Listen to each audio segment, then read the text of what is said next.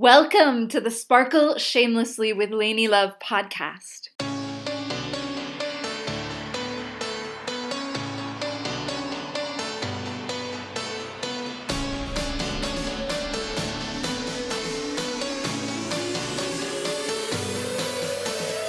I'm your transformational host, Lainey Love Dalby, and I'm on a mission to free human spirits to sparkle shamelessly and step into their authentic power, including you, beloved listener. On this podcast, we're gathering fireside from around the globe for monthly interviews, storytelling, spiritual teachings, and sacred practices with style, sass, and the sacred. Come on over to LaineyLoveDalby.com for more spiritual and leadership development resources. And now, on to the show! Hello, beloveds, and welcome. We are so thrilled to be back here with you today on the podcast for our final episode in this season. And it's been such a powerful journey traveling over 2019 with you and each of the cycles of the moon. So we just want to thank you for your presence here and really invite all of us to take a moment to close our eyes and just visualize that we're gathering in our virtual sacred circle now from across the globe for an intimate fireside chat with my soul sister and shared leadership mentor, Lori Hanau. And I just want to invite you here to take a deep breath and just breathe in all of our beloveds that are circling around and nestling up next to the fire. And just allow yourself to fully arrive here, now, into this sacred container from wherever you're tuning in to join us. I'm just taking another deep breath. On the exhale, releasing anything that might not be serving you in this moment. And just one more deep breath of life together, beloveds.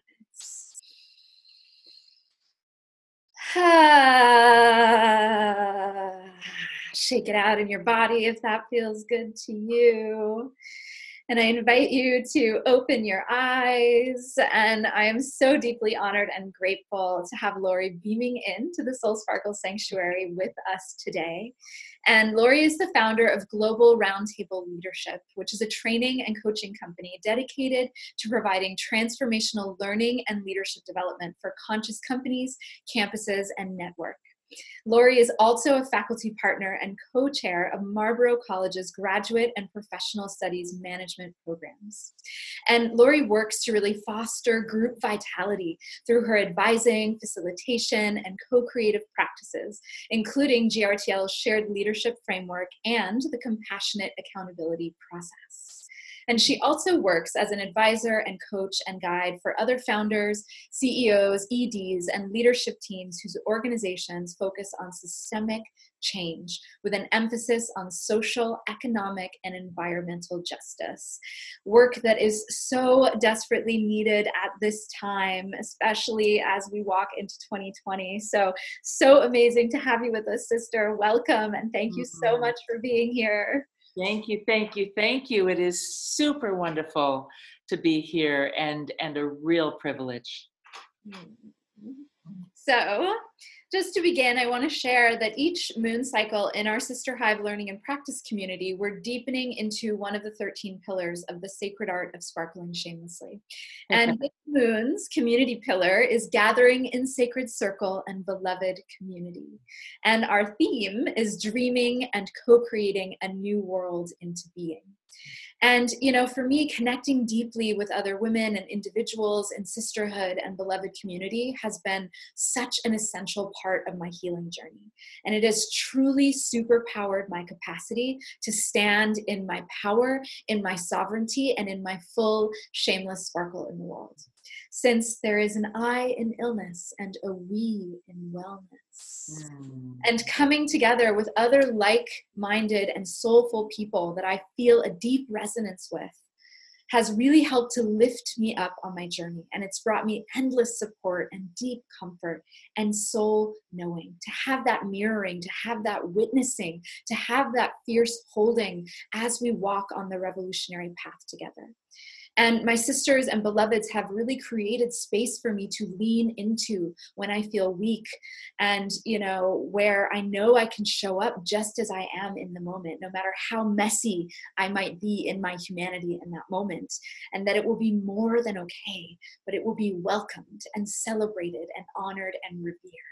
To be able to be in my truth and fullness. And I know you know that, sister, and we have been that for each other as well. And I am so deeply grateful for that too, because whenever there are two or more gathered, there is the third energy of spirit, and our souls truly receive nourishment that they can't receive otherwise when we're just on our own.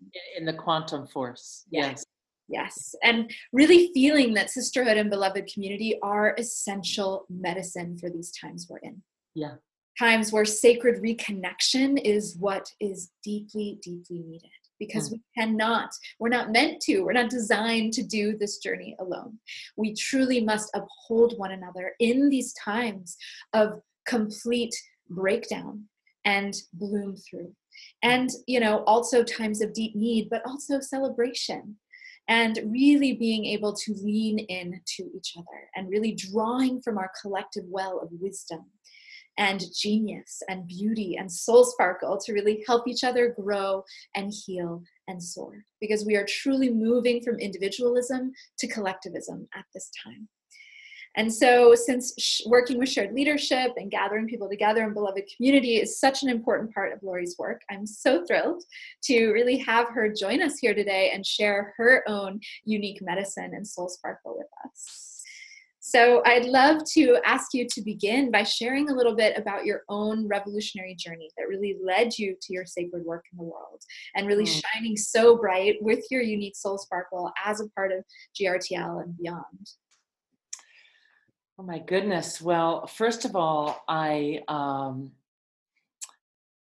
hear the invitation of the questions, and I absolutely want to go there. And right before going there, I just want to say that to me, I want to both say and continue to breathe in all that you have spoken already. I feel that could be replayed a few times to be taken in more deeply. For me, you spoke from my bones and to my bones in all that you just named. And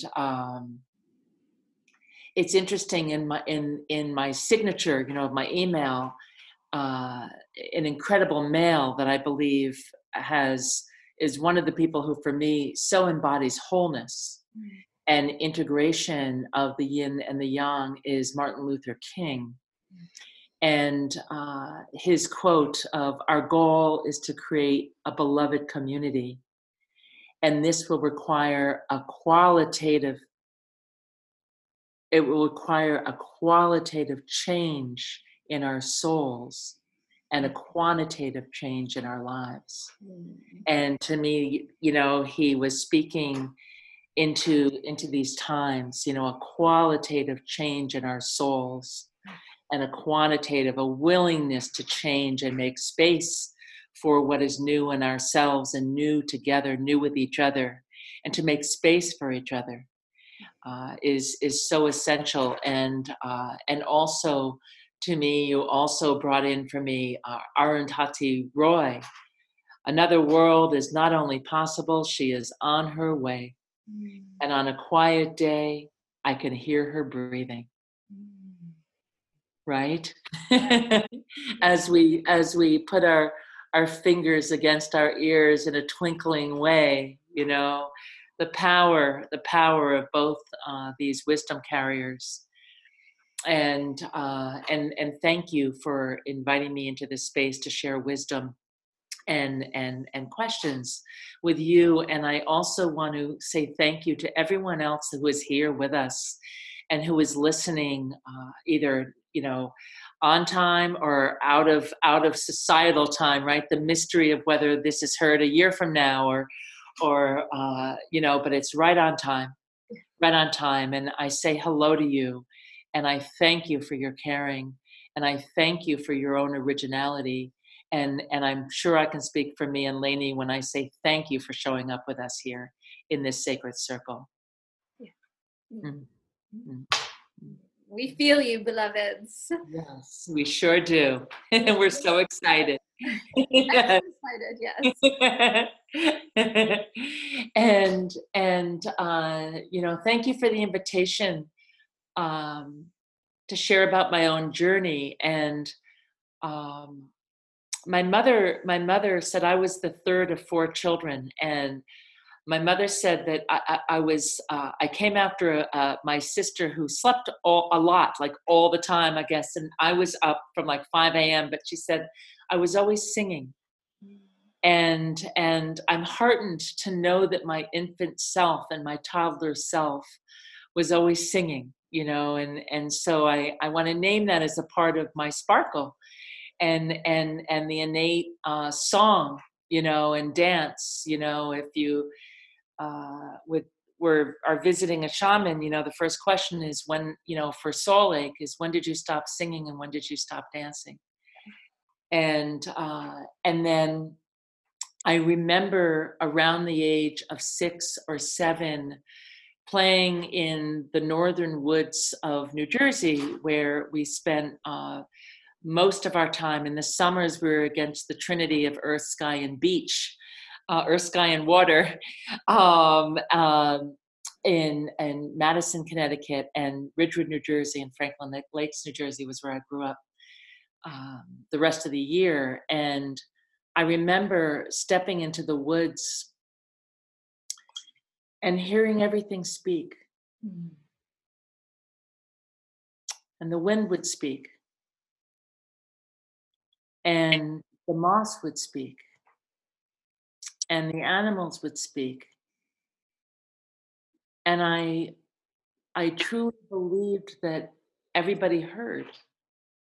And it was actually a few years later that I understood that not everyone heard. And I remember being so shocked, actually. And the same thing would happen. I mentioned the trinity of the liminal field of earth, sky, and water, the water's edge, with the beach. Because it did seem that stepping into the woods and as I look back, I wonder if that's out of society, if you will, and into the natural fabric. I don't know, but I do know that for some reason, walking into the woods and on those liminal edges is at the time where I could hear the most clearly. And I do remember being an early teen and making a vow, a promise. I didn't know the word vow then or think of it as a vow, but as I look back, because I've stayed so committed to this promise, I see it now as a vow to not forget, to remember as best I could. And so in this way, to not conform, or to not forget, and to do my best. And of course, as a human, I've been conforming all over the place and I'm in a million bubbles, but in my deepest part of my heart and spirit, there has always been a commitment to our weird and to our authenticity. And I think that our authenticity actually stands on our originality. That is through our willingness to be vulnerable and to be authentic, that our originality, that the depths of the underworld, if you will, of our deeper substance can actually rise. And so I name that as a thread of my own. How did you call it? What did you ask me? I see it as my own opening and my commitment to my continuum of my transformation. And I don't just think it's my spiritual path. I think it's my path of wholeness.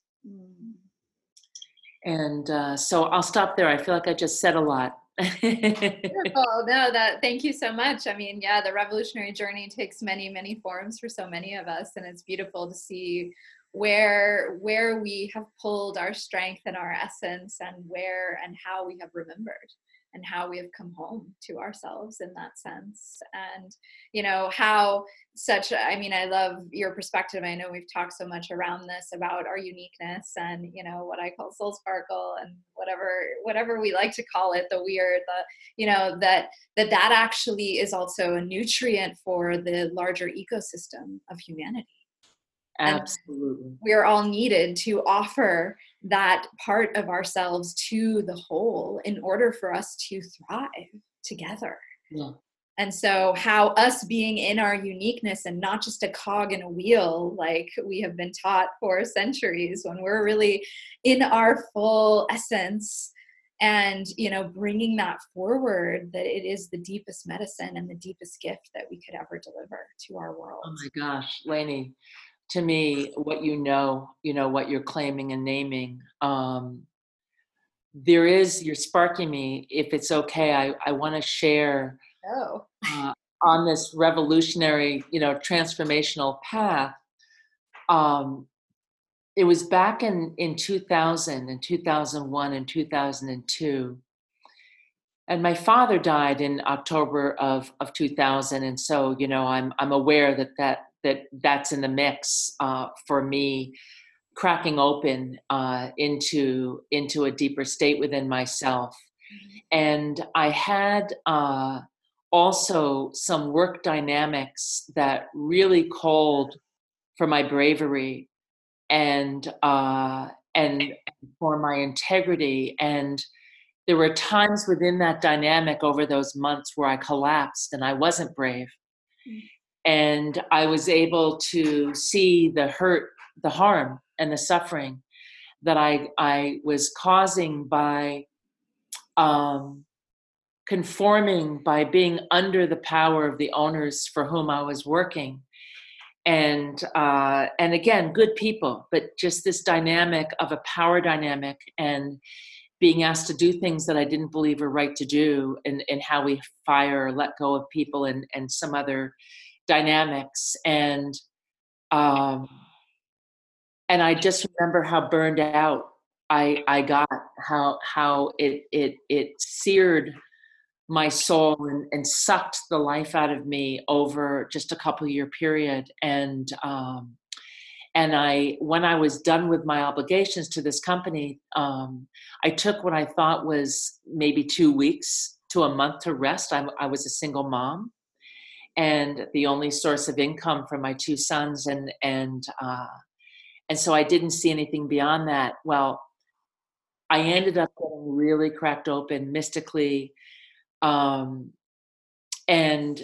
it was over a year and a half, actually. I went quiet for a lot of that time. I went very inward. I told my own family that I would be changing, and I didn't know how I would be changing, but it felt like it was important for me to speak this out loud.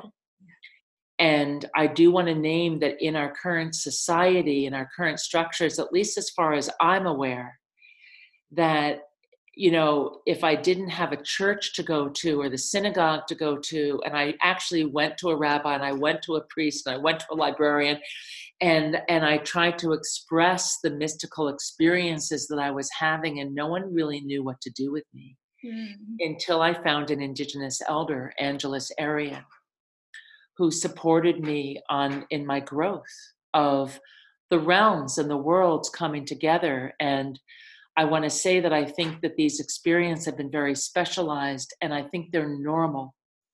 I think that they are a normal part of being human when we're willing to be open and we're willing to let go and we're willing to grow and to sparkle shamelessly. But it's a sobering, it's not a path for wimps.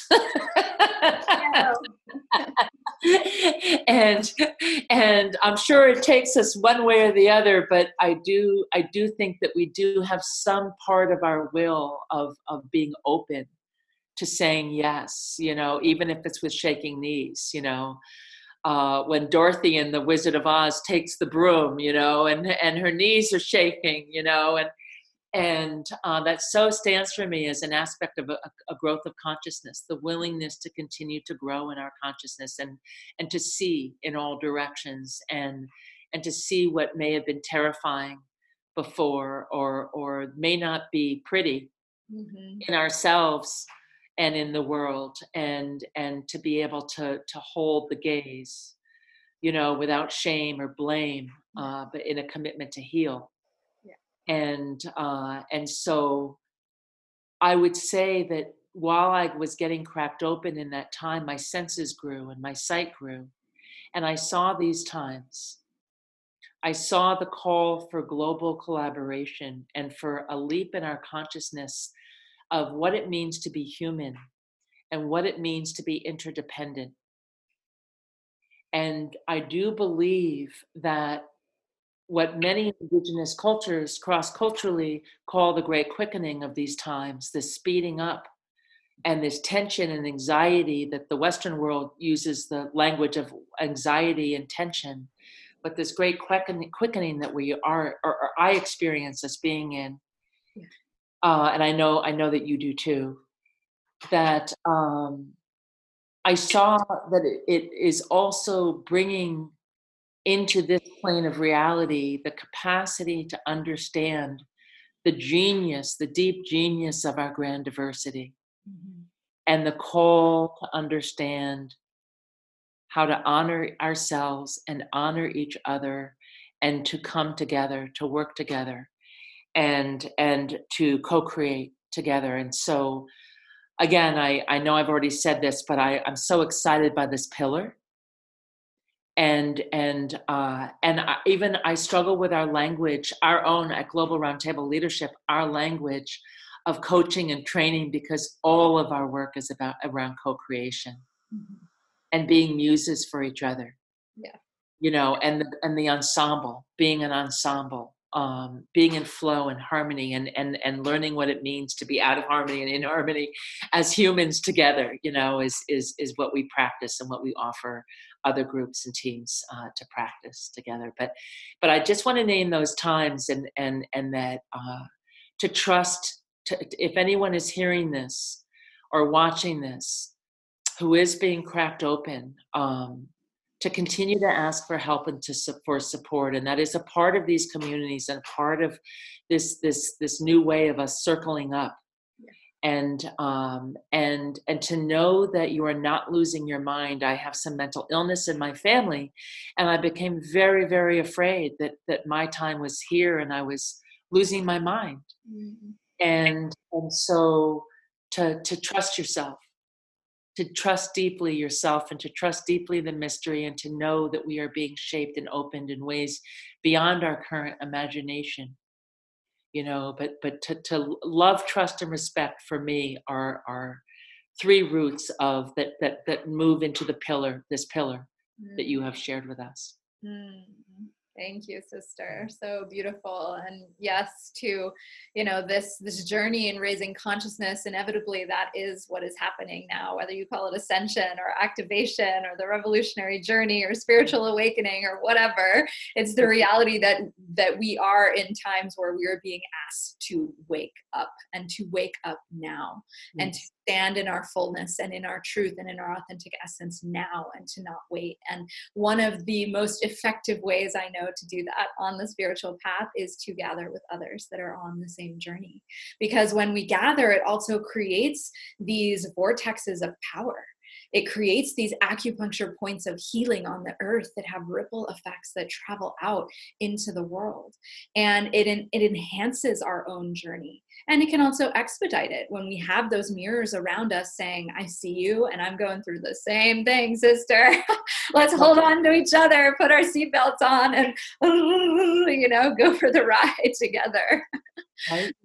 In systems language and systems speak, there is a term called the social field. And you are talking right now about the social field. That when we are gathered, again, that two or more, when we are dosed, or even if we walk into the grocery store and we're working, I don't care how large or small it is, when we're walking through the store, we are a field with everyone in there. And how we glance at each other as we go by, how we treat each other, has impact on each other wherever we are, whether we're in a business meeting. Like, every place we go, on the subway, is a field. And so remembering our commitment to healing, to being a part of a healing field, and whether we're speaking or not, that this essence is pouring out of us, pouring out of our pores, literally, and that we are a part of creating these fields. And when we become afraid within a group, we are feeding the field of fear. And again, how do we find our own breath and our own rootedness, and bring a radiance, right? Even if we don't speak, but through our eyes and through the way we hold our bodies and our heads, like to that group in that moment, and that these social fields are imbued in all directions, including back into us. And so we are creating a growing field, whatever it is we're growing, whether we're growing fear, dominance, whatever it is that we're growing. But we are healers and we are growers. We are many things, but we are certainly those two things, And again, I invite us to remember that in these times is are we here to feed the fear and the scarcity mindset that can be in place? Or are we here to serve as healers, and to learn and grow together? And to shatter that illusion of separation, and instead to really lean in and become the architects of the new future that is here, especially in this new decade that is calling us forward. It's like, how can we show up with that collective intention and create that field together of really being architects of a new future that is about deep nourishment for all, and Right. really is about equality for all, and that is about a shared thriving in our fullness and who we are and who we're meant to be and who we have always been. Really, that returning home, and returning home to the mother in that too, returning home to our earth and becoming stewards for life. For life. That all of this is for life, forever, for as long as we have breath. And I love what you're naming about, to me, what's a bit of a paradox in looking out into the future, and allowing having the future arrive into us through their actions that we are in right now. That it is another part of the spiral, is the calling of the future into us through how we are behaving, how we are showing up, how we are letting go, how we are opening, how we are curious, right now. And so I just, I appreciate your emphasis on the now. It's so important. Yeah. Especially in these times, it feels like everything that we choose, it deeply matters. How we show up, what we say yes to, where we direct our life force energies, what boundaries we construct, what energies we allow in and allow out are so essential at this time, because it is that like merging of past, present, future in this time. It's like we are creating the future with every action and step we take right here, right now. Right here, right now. And what I do want to name is that something that has heartened me since I started this collective work, which was after 2000, after those 3 years, I started to write these frames. And what came in first were these, what I call the 4 pillars, to lead with our humanity before roles, status, and expertise, or to lead relationally before positionally, where we're so conditioned to relate through our positions in life, through our roles, through our work, through what our position is, and how do we, first and foremost, lead with each other? How do we greet each other? Through hearing our stories, like you have invited me to do, right? That's leading with our humanity. And then the second pillar is being equal learning partners, that we are equal in what we have, the gifts that we are born with, to share with each other, and the gifts to receive from one another. And we're equal in our capacity to learn and be willing to grow together. And the third, the pillar of wholeness, whole self, and the practice of the eternal practice of wholeness. And and whole systems, like our seeing our place not only being absorbed just in ourselves, but being able to see our impact on any group that we're a part of, and then the mission of that group, and then how that's impacting all of life. That we have the capacity to see the through thread without going into overwhelm if we stay with it. And then our collective wisdom is the fourth pillar, right? And then what came to me actually a couple of years later was this term, sharing power and leadership. Sharing leadership. What does it mean to really share power and leadership with each other? And I mention this because as I started this work, even before I've gotten these kind of frames created and articulated and grounded, people were asking me to facilitate when I was coaching founders or owners of different companies, because my background is in business. People were very quickly starting to invite me to support their teams. And then it would be their leadership teams, and then it would circle out to other teams, and sometimes the whole organization. And I'll tell you, Lainey, that when we lead with our humanity, and when we are caring to build a field of learning, not a field of expertise, it's important to have our expertise, but first and foremost, to be in beginner's mind, or to be as an Eastern term to use, but to be willing to be open in our learning and curious, and to be willing to grow together. And when we honor the collective genius or collective wisdom of the group, there is a kind of social field that gets established in that group. And I don't care whether it's men in manufacturing it's all men, which I have gone in and to some organizations and worked in places where it's all men, and whether it's intergenerational, whether it's a mix of, of urban and more rural people, like depending upon the situations. I've been invited into many different groups to support their collaboration and work together.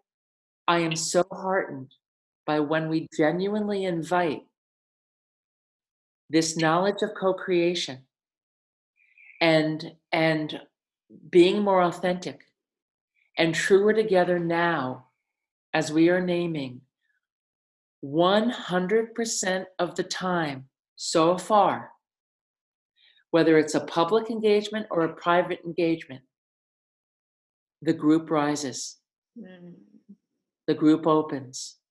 And when I can trust that the genius is always in the group, when I can trust that and try not to control it too much with the way I want it to go, but if I can adhere to these tenets of the pillar and the tenets I have named of the framework of shared leadership, it is remarkable the maturity, the natural maturation and cohesiveness and codependence in a healthy way, the healing that starts to happen within that group.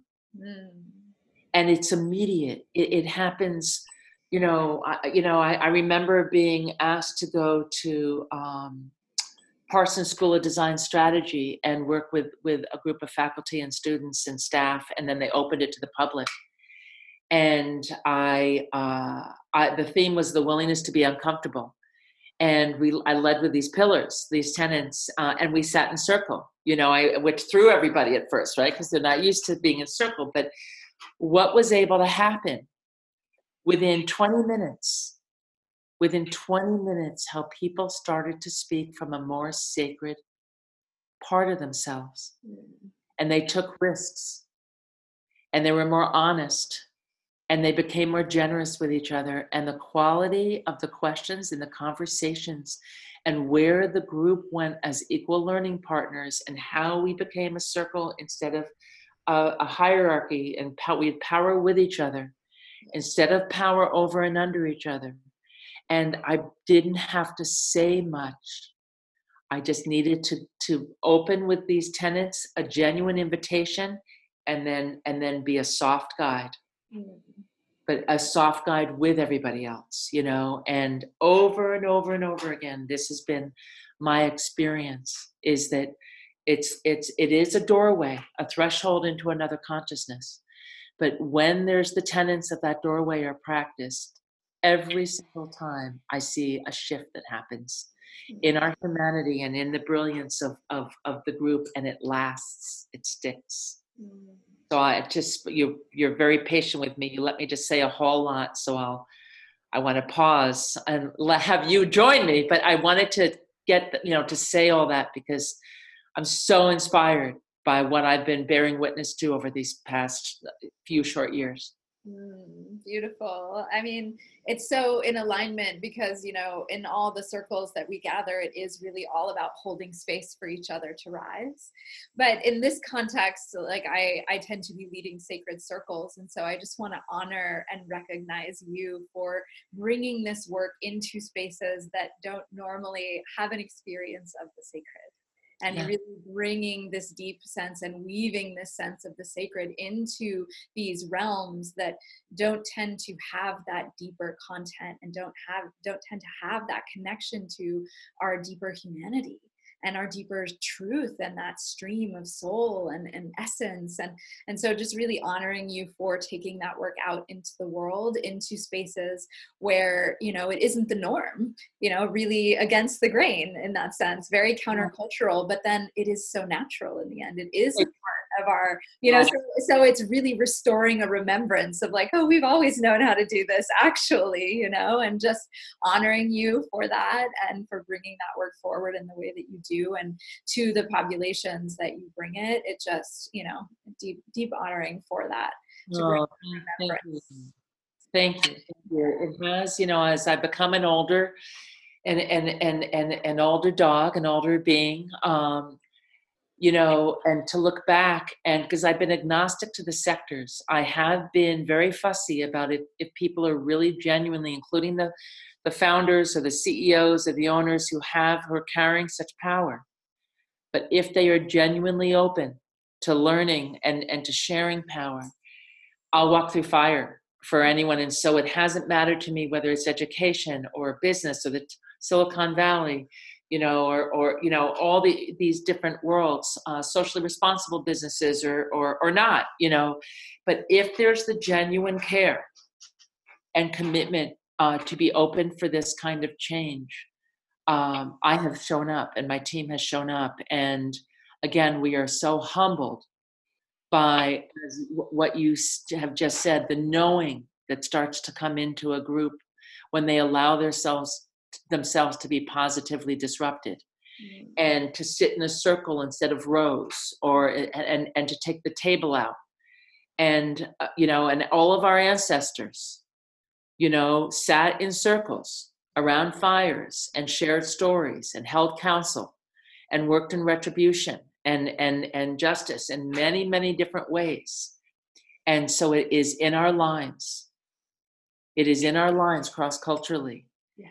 And this is something we know. And when we make these the shape of our workplaces, or whatever our work is, wherever we work together, that when we start to sit in circles, they become sacred if we hold a respect and a dignity for each other.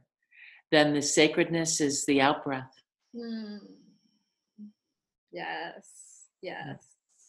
So beautiful. Thank you. So with that said, what do you feel is the way forward to dream and co-create a new world into being able to meet each other in that way? What are some insights that you have about really how to do that, like daily practical steps, very tactical, very Capricorn energy, like this is the next right step we need to take to be able to really become the architects of the future and co-create in this way. So I'm curious to see what wants to come through you around that. So, the Super 8, the infinity sign, which is also called the lemniscate, it's also called the Mobius strip. Mm-hmm. I see really, and even this is a bit of a bifurcation, but I think we have been made to be so separate from not only each other, but for individuals from groups.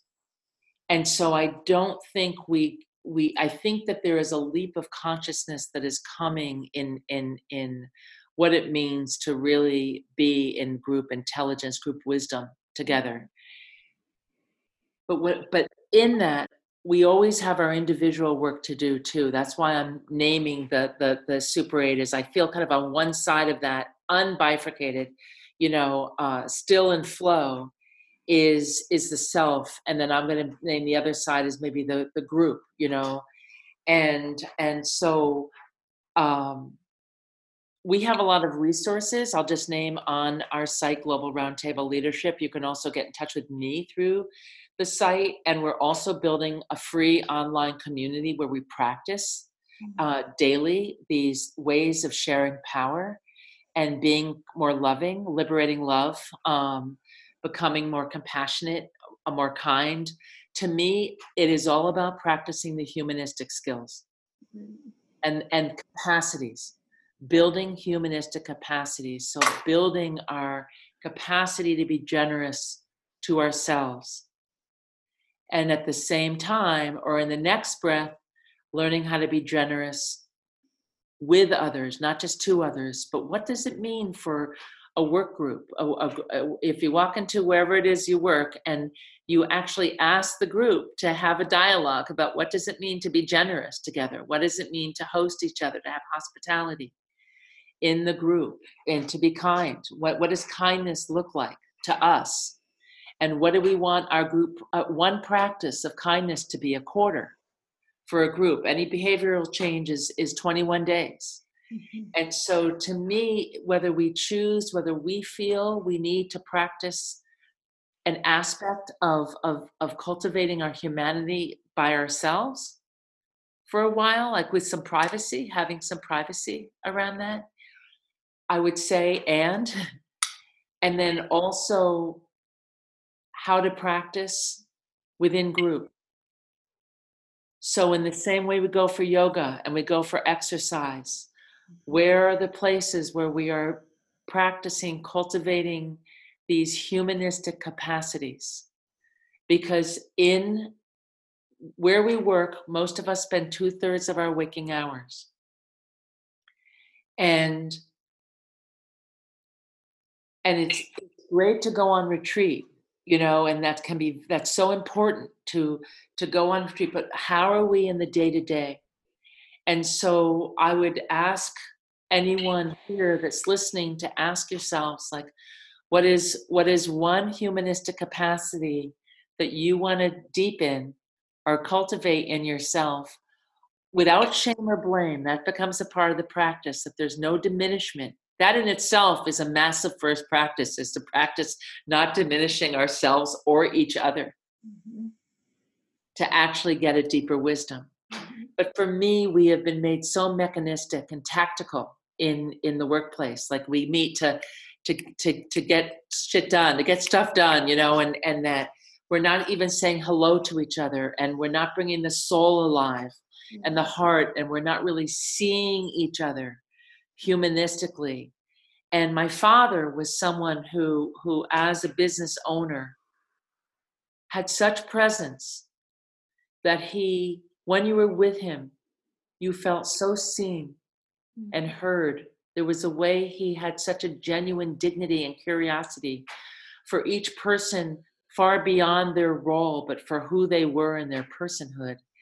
And we became alive. Our integrity as a group in his organization, where I worked for 10 years before I worked in this other place I shared earlier, but we became kind and smart and more creative, more artistic together, selling, manufacturing corrugated boxes, but we became this different way of being. And I would ask myself, why is this so hard? And why is it so rare?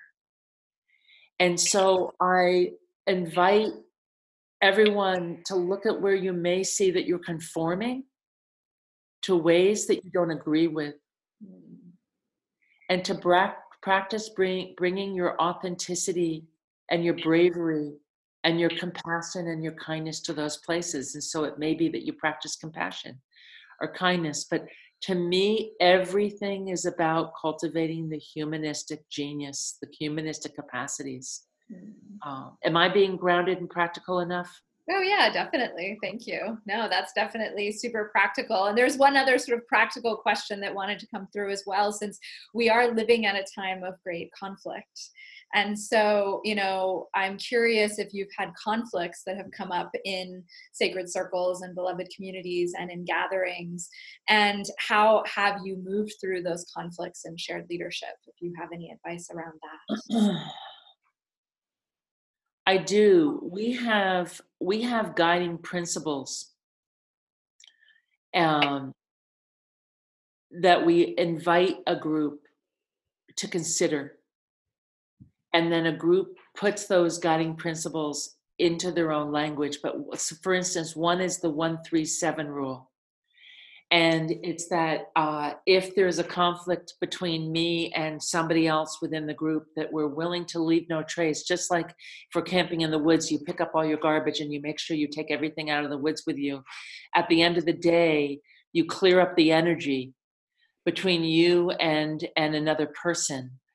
And if you need, because so often we go, I'm going to use work speak and kind of old fashioned work speak, but we go to the water cooler, right? Which is where everyone hangs out, and we bitch or we complain or we create drama. We feed the drama of the situation, but we actually don't go directly back to the person we have conflict with. We often find other people at that quote unquote water cooler, wherever that space is.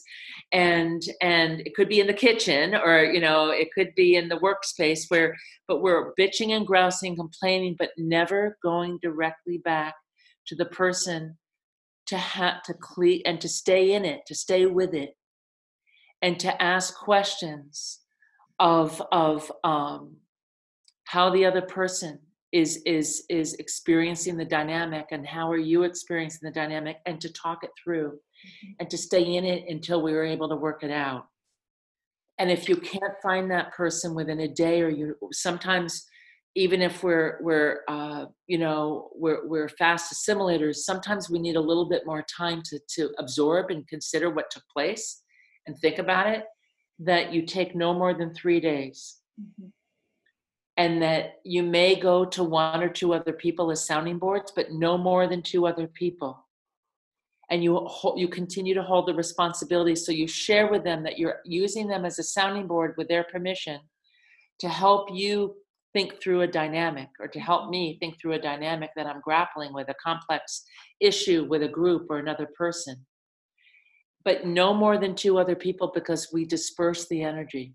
We fragment all the energy. It's like a vomit. Mm-hmm. If we keep talking to many, many other people, but we don't, without going first, directly back. And if we're ever taking longer than a week to bring it up or to go back directly, then it's a wound from our past that is unhealed. Mm-hmm. And it's a part of ourselves that is still calling for healing. Mm-hmm. And it's our responsibility to do the work, to heal that dynamic in ourselves, and so that we can continue to show up well and not repeat that pattern over and over and over again. So that's an example of the 137 rule, or leaving no trace, or how a group starts to work on cleaning up conflict. Right. And again, on our website, and I'd be happy if but there's, in the social justice worlds, there are different ways that you can practice speaking, where you speak only from the I. Mm-hmm. You don't speak you.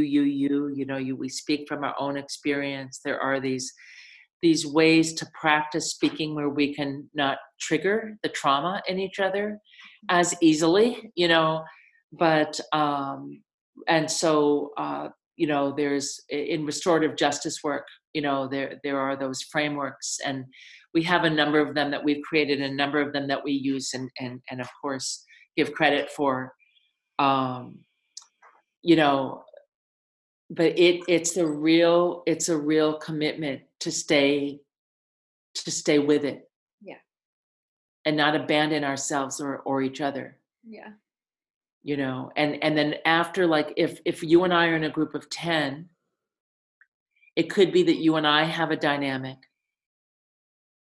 And then we let the group know at a top level that we have had this dynamic and that we have committed to work it through.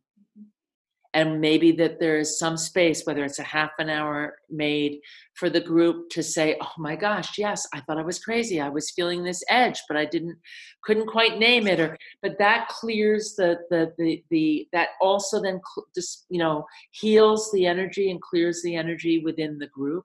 Right.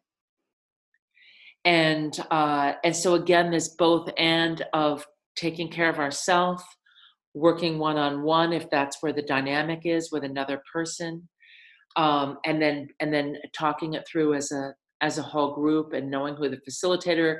You may have a facilitator to hold the space for that, maybe not. Like there is a lot. There's there are wisdom practices. Right. For this work. So again, it's not for the faint of heart, and it does take patience to share power because we have been so conformed. Right. To have power over and under. But I'm so happy to share resources and our shared leadership circle.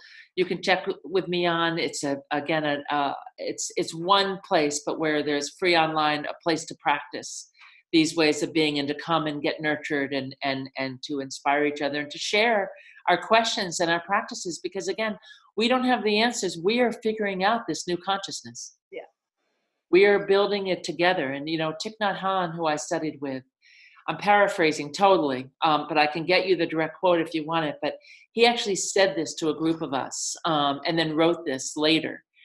But that literally I'm paraphrasing. What he said is that the next guru is the Sangha. Yeah. Or the community. And so this is it takes a patience and a willingness to stay in because we are figuring this out together. It's a new knowledge. The knowledge of our collective humanity. Beautiful. I was going to ask if there were any other closing words, but I think those were the closing words. It's been such an honor to have you here today and to be able to connect with you as always. I know we could talk for many, many more hours, but just so grateful that you are here in the world, showing up in your sacred work and your unique soul sparkle and sharing that with the world so fully and being in service to all those who need you most in such a profound way. So just deeply honoring your journey, the work that you do and your presence here on earth. And it is an honor to walk hand in hand with you, sister. Oh, Leni, thank you. I've learned so much from you too. And it's such an honor and a joy. And thank you. And again, thank you to everyone. Thank you so much for showing up and for being here and for creating this circle. And have an amazing 2020 and new decade. Yes, we were made for these times. Don't forget that. Remember that. Yes. Whenever it gets nerve-wracking or scary, that we are made for these times. And there's so much beauty to bring. And lean in because we are here, beloveds. The Sister Hive Learning and Practice community is also here. We're going to be starting up a TV show this year. So stay tuned. And really, we are here for you to support you on the journey. So reach out and we love you and more soon. Thanks so much for joining us on the podcast today, beloved. You can join us in our Sister Hive Learning and Practice community at sisterhive.community. See you soon, beloved. Additionally, you can learn more about our guest today at globalroundtableleadership.com. Trillions of years of evolution and revolution led to you. It's time to remember who you truly are and why you're here at this most powerful time in human history. It's time to allow your full spiritual magnificence and the raw truth of who you are to come forth. It's time to be lit up and turned on and blazing true, because the world needs your unique soul sparkle now more than ever. So remember, someone out there needs you. Are you willing to finally come out of hiding and live your life so that they can find you? I'll leave you with that question for now, beloved, and I'll see you next time. Bye for now. If you enjoyed the show today, please share it with your beloveds. And come on over to LainieLoveDalby.com, where you'll receive a free Soul Sparkle starter kit so you can begin your own journey to ignite your revolutionary potential today.